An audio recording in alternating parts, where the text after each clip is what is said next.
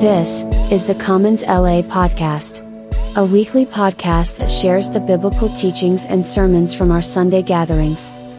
For more information on how you can get connected at the Commons LA, please check us out online at thecommonsla.com. There's a lot of great information there. Thanks for listening. We hope you enjoy this week's episode.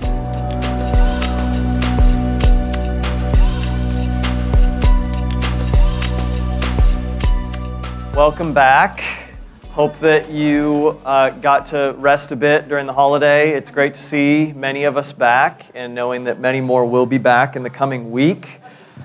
LA is always crazy. In the last 2 weeks of December, you can get anywhere in the entire city in like 7 minutes because the highways are all empty. It's nuts. We got to go up to Washington and visit actually both sides of our family, both Kate and mine, because everyone kind of converged at Kate's brother's house. So we got to see her side of the family that lives mostly out in Indiana. And then my family lives up there in the Tacoma area. They got to oogle over our kids and spoil them like crazy. And it was just yes, Elliot loved getting to have his birthday up there with family, and they're also like the only grandkids and nephews and niece. So you can imagine the spoilage. It's intense. It's intense. All right, so we're going to be in 1 Timothy this morning. 1 Timothy chapter 2 for our teaching as we seek to listen to God through His Word and by His Spirit. Remind me while you're opening there, you also have it in your weekly liturgy handout printed there. What was our emphasis last year? Learning to pray. Yeah, learning to pray. As a church, what we are united by is believing that in Jesus, through the gospel, the kingdom of God is here that brings a qualitative, cataclysmic change to what it means to be human. That we, created in God's image, were created for communion with God, to walk in the presence and out of the power of God in our world for His kingdom. And what that means for us in 21st century LA is that we can actually learn to no longer live in our own aloneness and isolation and darkness and the worst parts of us, but that we can live life with God here and now, and that changes everything. And it goes so far as to change everything for the sake of the world. And so we say a lot, we want to live with God for the world. We want to live with God for the world. That sums up what it means to follow Jesus in a really beautiful way. Last year, we learned to pray. We didn't learn to pray like that. It's not like we're done. But we realized that in our endeavor to live with God for the world, prayer is kind of essential. It's sort of like step one, right? We see Jesus, we want to follow Him. Every moment of communion with Him is a moment of prayer. Moments of obedience are prayerful action in our lives. And we just humbled ourselves enough to say, man, we've been saying that we need to learn to pray more a little bit, like forever. And so let's just make it the thing for last year. And so we integrated it into a lot of different spaces, and we started praying congregationally on Sundays, and it was really beautiful. I got to see what many of you don't get to see, in that as people were left and transitioned last year, the number one thing that they told me over and over again was how life here at the Commons LA taught them to pray in ways that they didn't even think were possible in their life. Because truthfully, we look at God and we're like, yeah, of course you can do anything, but we look at ourselves and we're full of doubt. But really, He's big enough to move and make us different. He's big enough to work and transform us. And so I got to hear story after story after story of that, and I just want to encourage you that it's not about us, it's about the Jesus that we follow. It's about the Spirit that is with us. All He needs is our willingness. And last year, we took a couple baby steps to be more willing to pray, and God worked. This year, we didn't want to transition away from prayer because we have not even come close to maturity in prayer, but we wanted to add a layer to it because what it seems the Spirit is doing among us is cultivating a heart for our city. Is seeking to not just hold this to ourselves, because really it spoils when we try and keep God to ourselves, but to actually become more of His conduits in the lives of those around us through deeds and acts of love and generosity and of speaking and testifying to Jesus. And so for 2024, our emphasis and what we're going to continue to repeatedly get to say together until it's monotonous and you're sort of annoyed with me and other leaders is that we're learning to pray on mission. Okay? Let's all say that together. Learning to pray on mission. Yeah, it's still catchy enough. We have Leanne to lead us loud and proud. And so today for this Sunday, where it's still a little bit of an in-between day, where not everyone is back in LA, but we're going to continue over the next few weeks to talk about how prayer and mission tie together. I wanted us to open up this passage in 1 Timothy 2 because it does just that, all right? So will you stand with me as we read God's Word? You can follow along in your handout or your Bible, and then we'll pray. 1 Timothy 2, verses 1 through 10.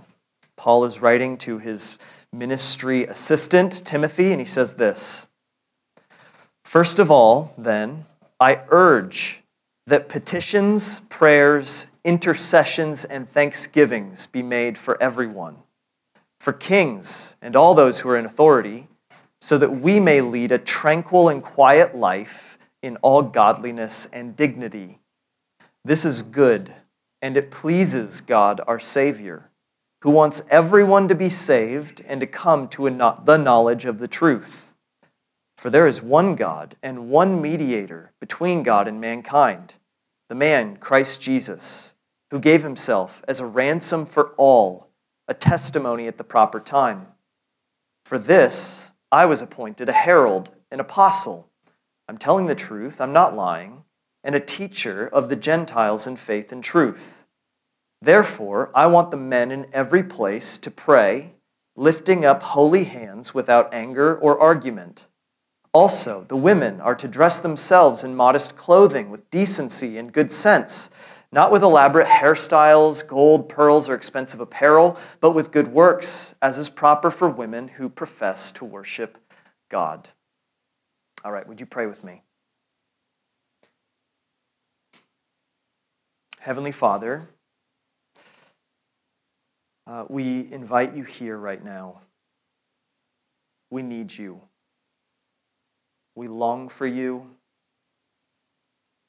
We believe that you sent your Son, that you gave him so that we could ascend with him into your very presence, and that in your presence all is made right.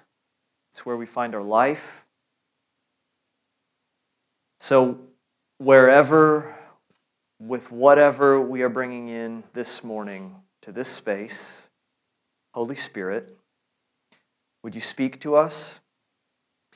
Would you open our eyes a little bit more to the beauty, to the splendor, to the power, to the goodness of Jesus Christ? And would you teach us how to take hold of the promises that he has given us, of the life that we can live in him together? Would you give us fresh vision? And I pray particularly that you would renew our imagination for the life that can be lived with you. So help us now. In Christ's name, everyone said, amen. All right, go ahead and take your seats. So it's always a unique moment. Start of a new year, January 2024 is here. Every one of us has an opportunity to reflect and change and reassess. I don't know about you. Some of you may be the kind of people that get that blank slate and get really excited and enthusiastic about what is possible. And others of you maybe get overwhelmed thinking about change. In LA, many of us are even coming back to Los Angeles from wherever we call home. So we have like a double opportunity to adjust. Most of us if you're like me, have felt like we're living in kind of an upside-down world on this side of COVID. The first couple of years were us getting our footing back, and the last year or so has felt like trying to sort of figure out what life should and could look like. It's been particularly hard because it feels like our whole world is upside down. It feels like news breaks every day that flips things a little bit more. It feels like things are unpredictable. It feels like jobs are tenuous. It feels like there are all sorts of things that are hard. And so as we think about this year, particularly learning to pray on mission, my hope is that we would see this shift as an opportunity for something crazy,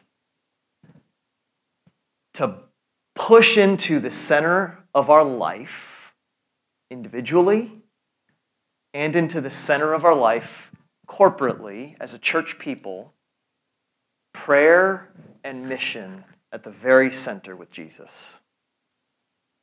Troy, can I bug you to start the timer? I don't want us... I could talk a long time, and so we all want to be able to eat lunch on time and not have it be dinner. This passage, hopefully, illuminates a little bit more for us what God is willing to do if we do that.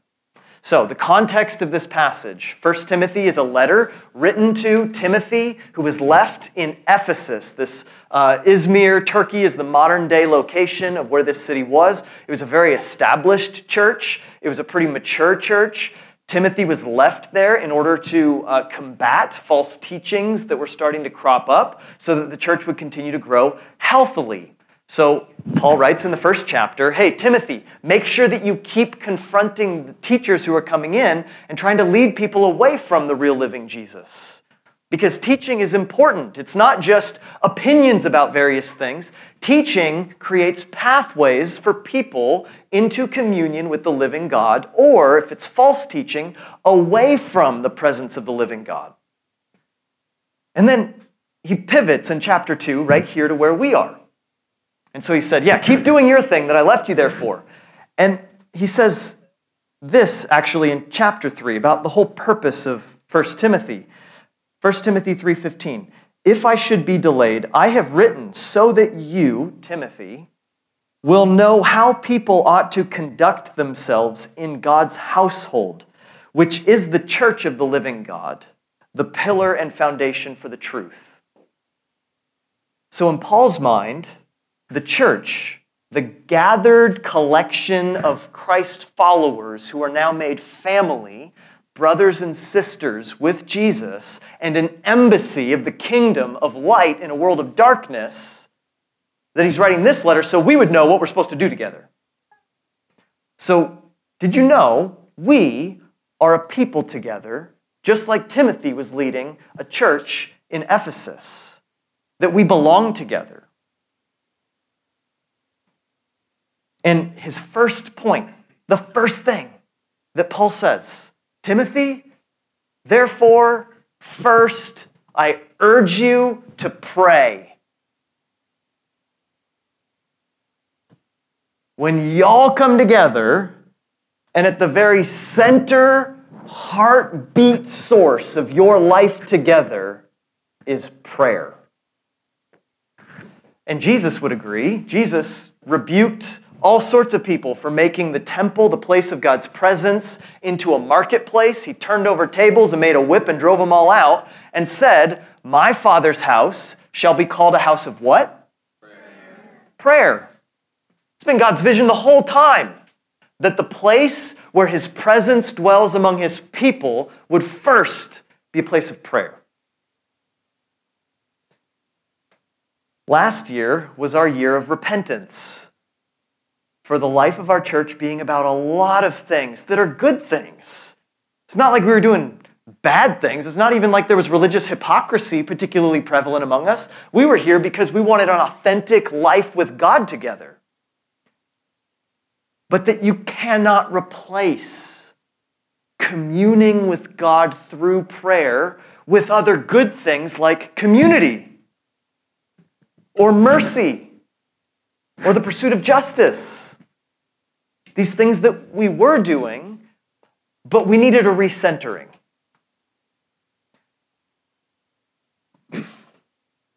John Stott, a theologian from the 20th century, commented on this passage saying that the first of all that Paul writes, first of all, I urge you to pray, refers not to primacy of time, but primacy of importance. So not all of your time in prayer, but centrally around prayer. For the church is essentially a worshiping, praying community. It is often said that the church's priority task is evangelism, but this is not really so. Worship takes precedence over evangelism, partly because love for God is the first commandment and love for neighbor the second. Partly because long after the church's evangelistic task has been completed, God's people will continue to worship him eternally in the new creation. And partly because evangelism is itself an aspect of worship. So to pray is to worship. It's us acknowledging that we belong to God, that we need God, that we ought to center our whole life around him, right? It draws us near to him with our lives and the lives of others in a kind of God-dependent neediness that honors him as the good king who cares for our world and the powerful Lord who can actually do something about it. If you're like me, you lose sight of that every day. You sort of wake up and think about all the things you could do, and then the things you ought to do, like prayer, and the things that you could do seem like they're going to be way more fruitful and effective, and so those kind of force prayer out of the picture oftentimes. But prayer is something that we need to see is more powerful than what we could do ourselves.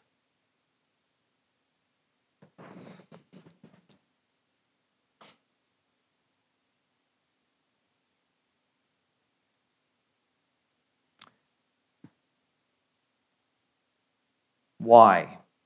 What does Paul say here? It's kind of surprising.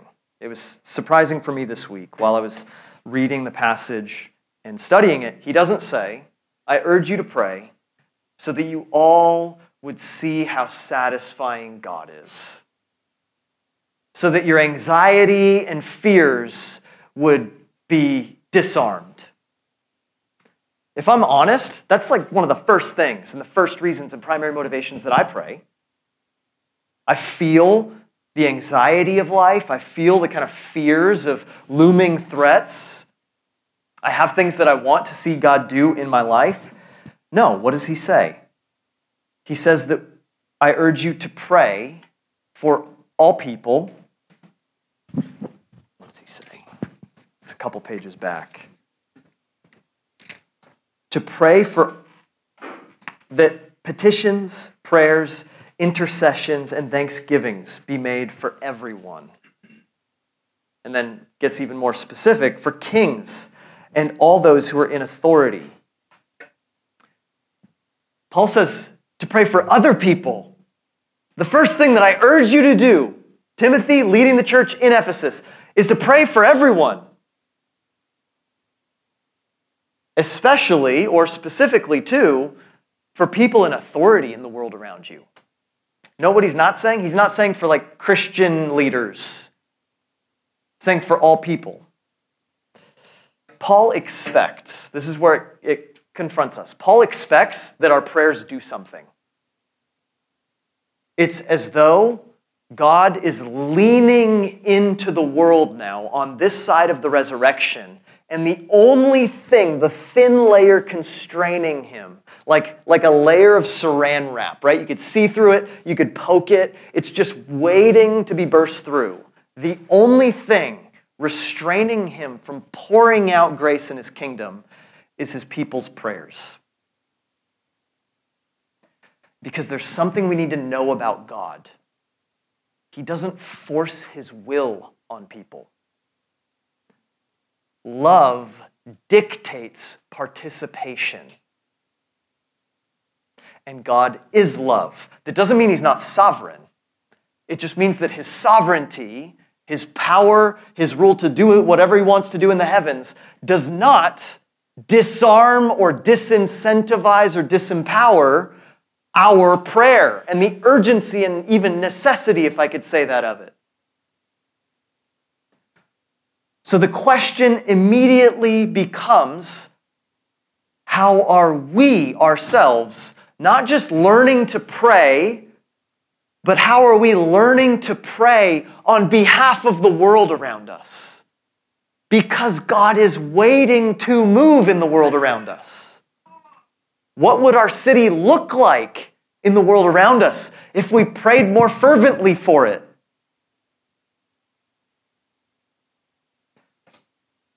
I will be straight up with you. I do not pray for Mayor Bass, for President Biden, for Governor Newsom, except when I read passages like this. And I'm like, oh yeah, I should do that.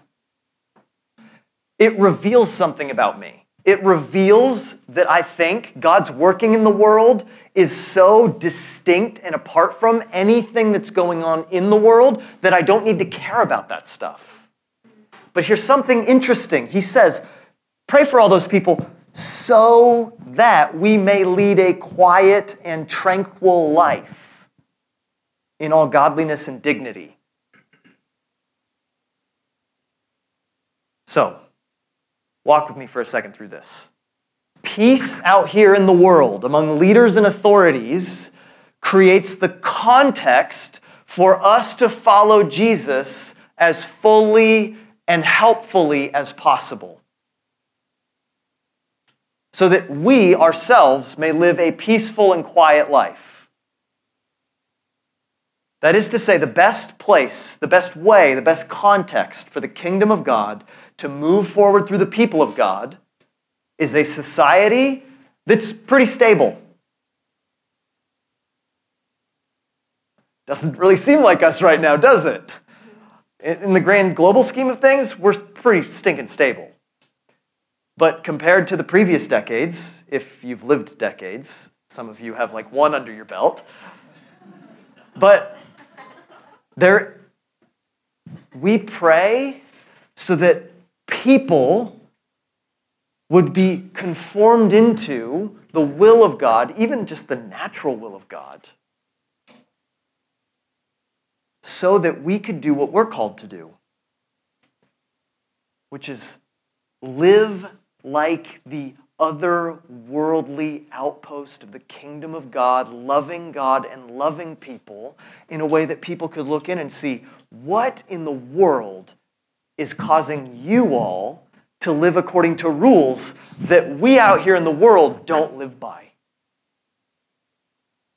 Radical generosity, sacrificial service, compassionate relationships, Jesus-centered worship fueling it all. At bottom, what I hope you see in this is that Paul ties the absolute urgency of prayer at the very center of our life whenever we gather, with praying for our city, the people around us, so that the kingdom of God could go forward, so that the mission of God could go forward.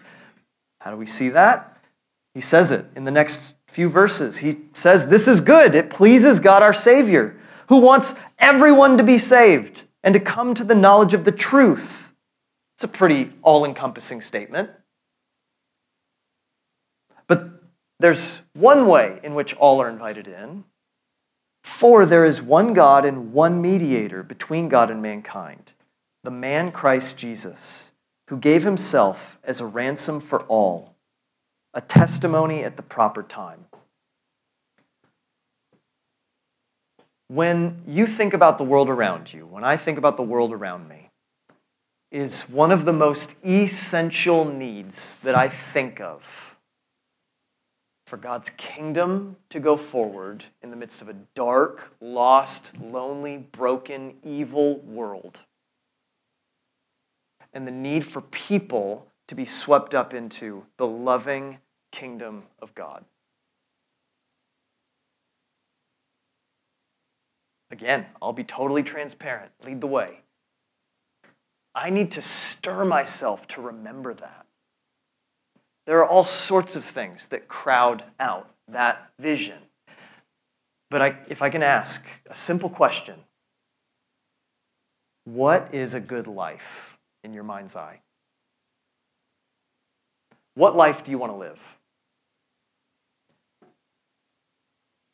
How do we imagine getting 50 years down the line, 70 years down the line, and we could look back and say, this was a good life? According to Scripture, according to the message of Jesus, according to the testimony of those who have gone before us and experienced the faithfulness of God, the life that is worth living is taking hold of the promises, the presence, and the power of God in our generation and soaking it, taking it for all that it is worth. It's the only thing that makes us whole and that impacts the world in such a way that gives us the purpose we were created for. And I don't know about you, I just don't want a life where I get accolade and success and material prosperity and still live with the kind of empty, longing questions. Is this really it? And there are people who are way ahead of you in whatever field you're in who could tell you money, success ain't the answers.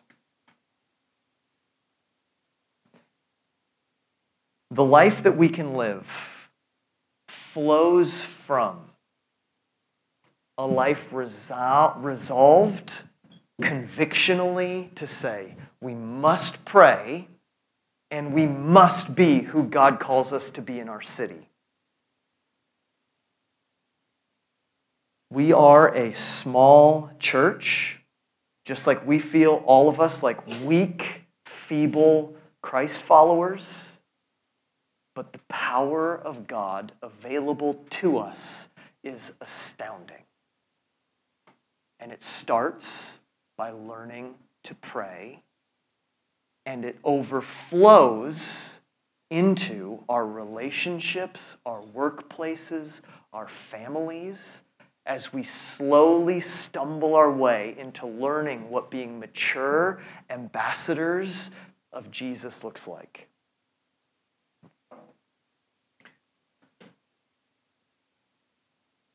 I just hope that we can start this year believing that God's leaning in and all we need to do is pray and the rest will fall like dominoes.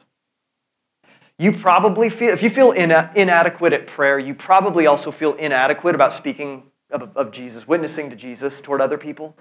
Just taking generalities of how I know our church and a lot of people.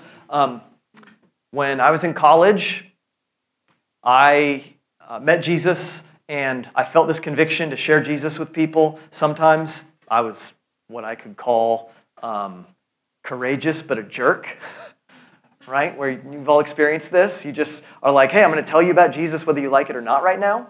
I love that Paul says it's a testimony for the proper time. Like there's a way to discern when the Spirit of God is bringing about an opportunity to witness to Jesus to someone. But there were other times where I would fail at what I was asking God to do through me. So I walked onto campus one day and said, Lord, would you give me an opportunity to talk about Jesus with someone today? And I walked through our student union building and was like, okay, I have my lunch. It's the perfect opportunity to sit with someone who's not sitting with anyone. And then I can just start talking to them and I'll make my way towards Jesus. And there were a few people that I was just intimidated by who were sitting by themselves. And it's like, oh, and it's that simultaneous, you're thinking one thing and feeling something else, and you're just led by what you're feeling in that moment. I go and sit down by myself. Oh, I failed. I feel the shame before God of like, man, I really was resolved to do this. I asked you for an opportunity. As I'm eating my lunch, really depressed and sad, like I failed. I carry that kind of stuff really heavily. This young woman comes up from behind me and says, hey, can I sit here? And I got to meet Paige. She was an international student, and I'm just still kind of like resolved to my failure, and then slowly my eyes start opening, that I prayed and then failed, and then God brought up an opportunity. And without even trying to dictate the conversation towards Jesus, it gets there. She starts joining a Bible study with other women in our church, and it was incredible. It was humbling, because what I saw was that trusting in my competency, my courage, will always let me down. All I really needed to do was knock down the prayer domino. And yeah, God tests us sometimes and we fail. We can sin still. But if we knock down that domino, His power will flow even in spite of us. So if you feel like that, if you feel intimidated, if you feel fear of man, that you need God to root out of you, if you feel like you can't be a faithful witness of Jesus, I want to simply encourage you, as we pray and devote ourselves to that, God will build the rest. And this year, we'll teach you, we'll train you, we'll equip you in sharing Jesus. We need both. But today, what we can do is pray, okay? Real quick, I wanted to add on here these last 3 verses where Paul starts to get uncomfortable for us. Because the question sort of is also, what holds us back from praying? And Paul's not tacking these on to men and women as something that is disconnected from prayer, but actually flow very naturally from his exhortation to pray. And if there's a problem in our context, in our society right now, is that we've rightly identified that over-applying things into stereotypes propagate things like injustice. It's a very good thing to inject some nuance into situations and circumstances and pursue justice.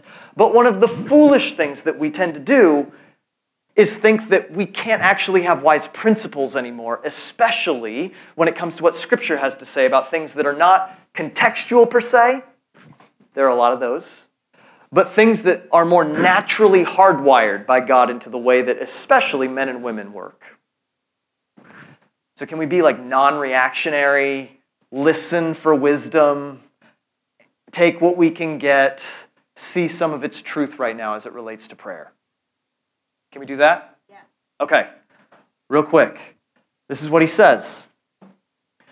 Therefore, I want the men in every place to pray. Remember, context is church, the gathering of God's people, lifting up holy hands without anger or argument.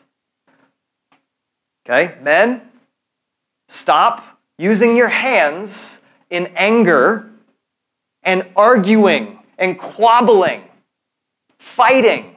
Okay? There's a principle post-fall in men. Hear me out. It's not universal. It manifests itself in different ways according to different men. So you may or may not relate with this in a particularly strong way. My first emotion when something goes wrong in my life, it's anger. What do I want to do when I get angry about something is I want to control it. I want to use my hands to assert my will. Paul says, I want men to pray lifting holy hands. He's not smacking some religious act like God gets more honor just by lifting up your hands in worship. Holiness is a set-apartness. He says your hands are not best used serving your own anger and argumentativeness. Your hands are used in worship of God. That's where your power lies. So men, we need to take that energy that arises within us when we see things that are not the way that they're supposed to be and allow that to drive us to pray, to surrender to God and say, use me as you will. Okay? We'll never find fulfillment in work, what we can do on our own power, and certainly not in violence. Oh, sad. It's kind of like a mic drop. All right. Now, Paul pivots. What keeps women from prayer? 9 and 10. Also, the women are to dress themselves in modest clothing with decency and good sense, not with elaborate hairstyles, gold, pearls, or expensive apparel, but with good works, as is proper for women who profess to worship God. So, Paul says, women, there's a temptation to believe that your power, that desirability lies in external beauty.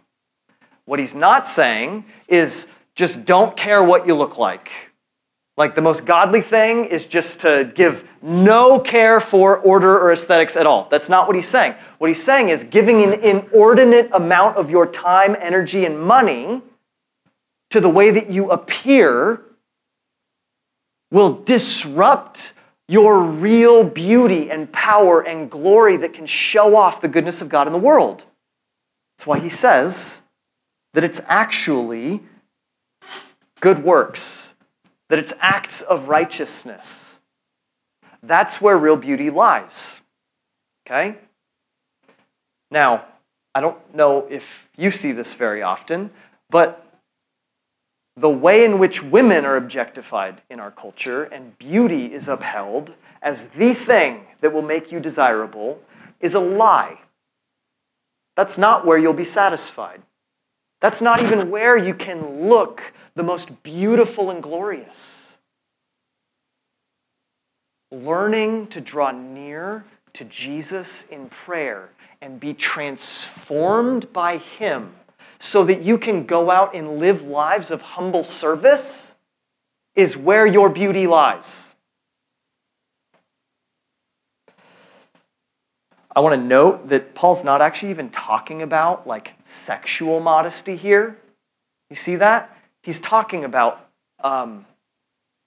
lavishness, luxury.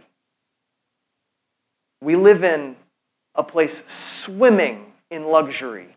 Bel Air, quarter mile north of us. Beverly Hills, a mile to the east of us.